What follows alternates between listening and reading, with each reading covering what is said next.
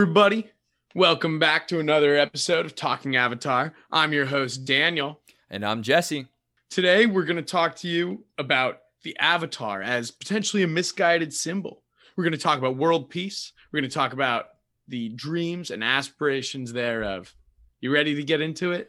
Anytime, man. Let's jump into it. So I think where I really want to start with this topic is really kind of painting a bigger picture of the Avatar and kind of the purpose of that traditional role within the Avatar Last Airbender kind of universe. Would you like to kind of give us a little bit of background on that, Daniel? Yeah, absolutely, man. So the traditional role of the Avatar, Aang, Korra, whatever, all the avatars, right? It's to maintain peace in the world. It's to maintain balance between the physical and spiritual worlds, specifically to be the bridge between the physical and spiritual worlds. And, that's their historical role. They've been doing it for thousands of years. Yeah, and it's really interesting, I think, that to kind of add on to that is the traditional job description of an avatar. But it's interesting to think about how the job description is between the spirit world and the human world, but a lot of the stories that we're being told and we're kind of along the ride for are much more human-focused and less spirit-focused. And so I think the reason we really came upon this topic, at least in my experience, is that I was watching this avatar not be this agent of kind of cooperation, as is a topic that is kind of challenged, mainly in Legend of Korra. I was seeing this character be more of a person who maintains status quo against larger change on a worldwide scale. And so I think this episode is going to be a lot of examples of analyzing where I believe that's happened and kind of challenge the practical role of the Avatar. What are your opinions? Do you think that the Avatar was treated appropriately? I think you made a really interesting point there. I think there's actually a lot of examples where the Avatar is almost even anti-spirit, right? They've got this like extremely pro-human bias, right? Where like we see Korra when the vines first start invading the neighborhood in episode 3. Right. And she's like trying to remove the vines. She's trying to like basically kill the spirits, not kill, but like get rid of the spirits. Right. And it's like, well, why? What is with your humanist bias against spirits? Right. And like Aang, for example, he's willing to allow them to steal from Wang Shitong. Totally uncool. Right. If Wang Shitong was like, well, I'm taking this boomerang and I'm out. Yeah. He would have been pissed. But he doesn't care. Right. Give me a little bit more background on Wang Shitong. I'm not really familiar. He was the giant bird with the spirit library. Oh, I remember that. Yeah. It's a great example. Yeah, thanks.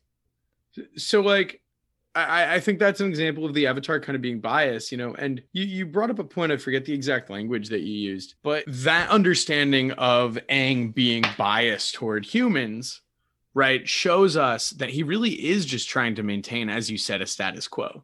Right. The Avatar really isn't they're trying to make the world a better place, but they're trying to make the world a better place often in these very small, almost like invisible ways. Obviously, they do some bigger stuff. He, stops the war with the Fire Lord or whatever. But they also look how much hesitancy Korra has to reunite the worlds. Right. And I think that it's kind of to start with this topic and kind of take a big old bite out of it.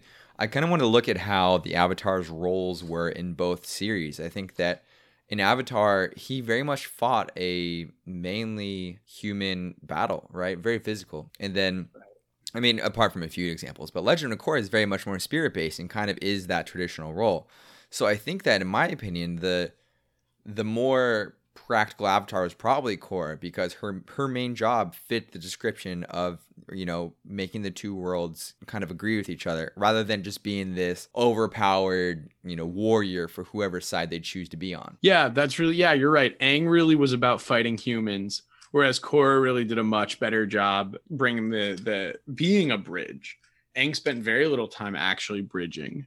Right. In The Last Airbender. And I also agree with what you said about him basically being almost like a mercenary. Yeah, very much so. And I think that it all kind of stems, this ambiguity and kind of this freedom to do whatever they want. It stems from this impossibly self-assigned task that they're given in a way. I mean, they're generally told, maintain balance, always maintain balance. That's a really, really easy topic to come at from a fuzzy perspective. And by saying that, I mean that balance is whatever they tended to perceive as, right? For example, in Avatar: Last Airbender, if you're a firebender, if you're Ozai, you would say that, you know, you are restoring balance by colonizing everybody. But if you were on anyone else, you would think, oh no, we have to restore balance by taking them out. So balance is very subjective. And so since they had such an interesting and ambiguous goal, it allowed this kind of corrupt and this bastardization of the goal. Bastardization, I don't know if that's a word. Corruption of the goal. I think it gets a little bit mixed up. What are your thoughts on that? I completely agree. And I'm shocked that this is something you and I have never talked about before.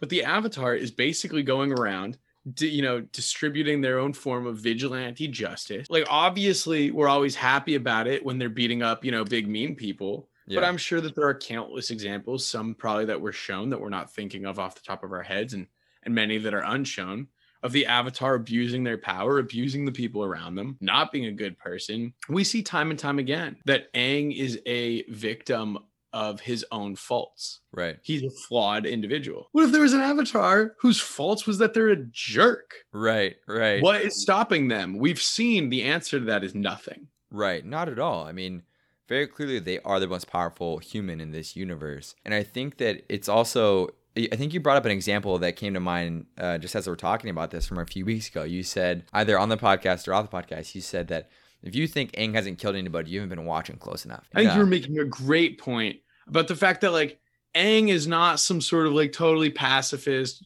lovey-dovey, perfect figure. Keep talking about that. Yeah, I mean, he definitely kills people. And like you said earlier, what if the Avatar decides that, he just wants to be a bad guy now? And we see that in Legend of Korra. We see kind of someone who has a lot of power and decides to work for their own agenda. I don't think you ever got to that part, but there was a villain in that series that had very radical views about how government should work, and he took steps to ensure that those views were enacted. And he was very successful to a point. Yeah, Zahir. And the Avatar, being the status quo subject, that he identified that the Avatar was a status quo subject that was a tool being used by corrupt governments to kind of keep everyone in their place. And so he had a fundamental issue with the Avatar, and I honestly 100% agree.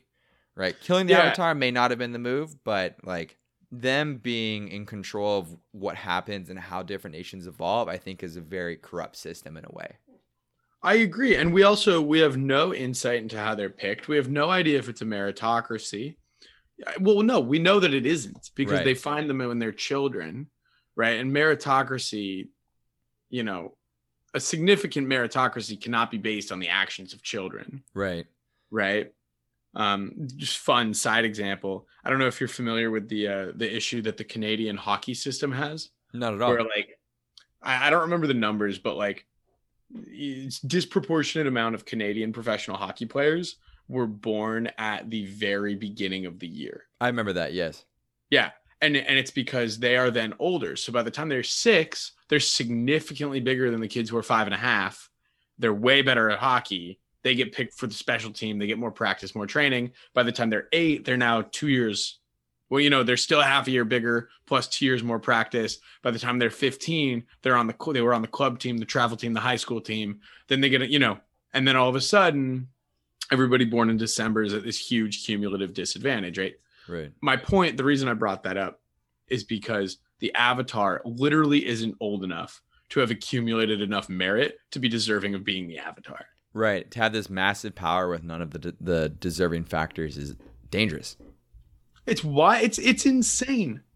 Yeah, if they decided that they no longer wanted to have nations, they could do that. They could, if they rejected their kind of controlling bodies, Avatar being his group, or like the nations, and in Legend of Korra being directly like her trainers in the White Lotus Council. If they rejected that control and decided, hey, I'm going to just be a world leader, they could. And some could argue that uniting the world or uniting everything, that's what that looked like, right? Them just deciding, hey, there's no more nations. I'm now going to be the ruler of the entire world. Kind of an Ozai complex. Some could argue that would be an interpretation of their assigned task. And Aang actually did that. Aang created his own city called Republic City. Right. And like, we think of it like, oh, it's this like great thing because it's Aang and it's dope. And it is because Aang, we got lucky that Aang was Plato's benevolent dictator. Right. but he easily could have not been. Republic City was really like a force that he imposed upon the countries and the people, the residents thereof. Right. That's it. It's not a democracy. It's an Angtocracy. Right. And the story behind that is that those were the Fire Nation settlers that were in the Earth Kingdom. That Republic City was the settlement, and then got converted when Aang went there to try and settle disputes. And he put his foot down and said, this is what this will be. So he directly put that city into creation. If it wasn't for him, that wouldn't be there. And so, go on. Well, it supports your point that like he has the power to establish himself as his own leader. Yeah, his own world power, even. Yeah. Yeah, and I think that we see in Legend of Korra as the world starts to evolve and starts to create these technical advantages that they may not need the Avatar anymore. She starts to become more of a burden and a tool, an agent of corrupt governments and corrupt agendas, rather than a pure agent for good, quote unquote, as Aang was perceived as more pure in the Avatar series. Right. I completely agree. And you know that's demonstrated specifically in the Korra episode. It's season 3, where you know she goes and she like collects a bunch of tax money for the Earth Queen, who's evil, right? Yeah, she's being used as a tool. Exactly. I think more broadly, there's another broader issue here that I kind of want to make sure we talk about. You know, is that the whole point is that they're supposed to bring balance. There has never been balance. Even before the first Avatar, there was imbalance. There was economic inequality within the Fire City. Yeah. On the back of the lion turtle, there were people that were hungry. There was conflict between the spirits and the humans. Mm-hmm. This concept of balance, and this is something that you mentioned actually off podcast, but this concept of balance is impossible. And I think that under this guise, we can analyze the task and objective of the Avatar and honestly say it's impossible. It's an impossible feat. And this Avatar character, for whatever reason, is given this impossible task, but it's not a task that can be achieved, right? I think that it may be because of the plot, because if we had a world in Avatar: Last Airbender where everything, if balance could be achieved, that'd be the end of the story. But the world in general is not perfect. To try and make it perfect in balance is it's not possible.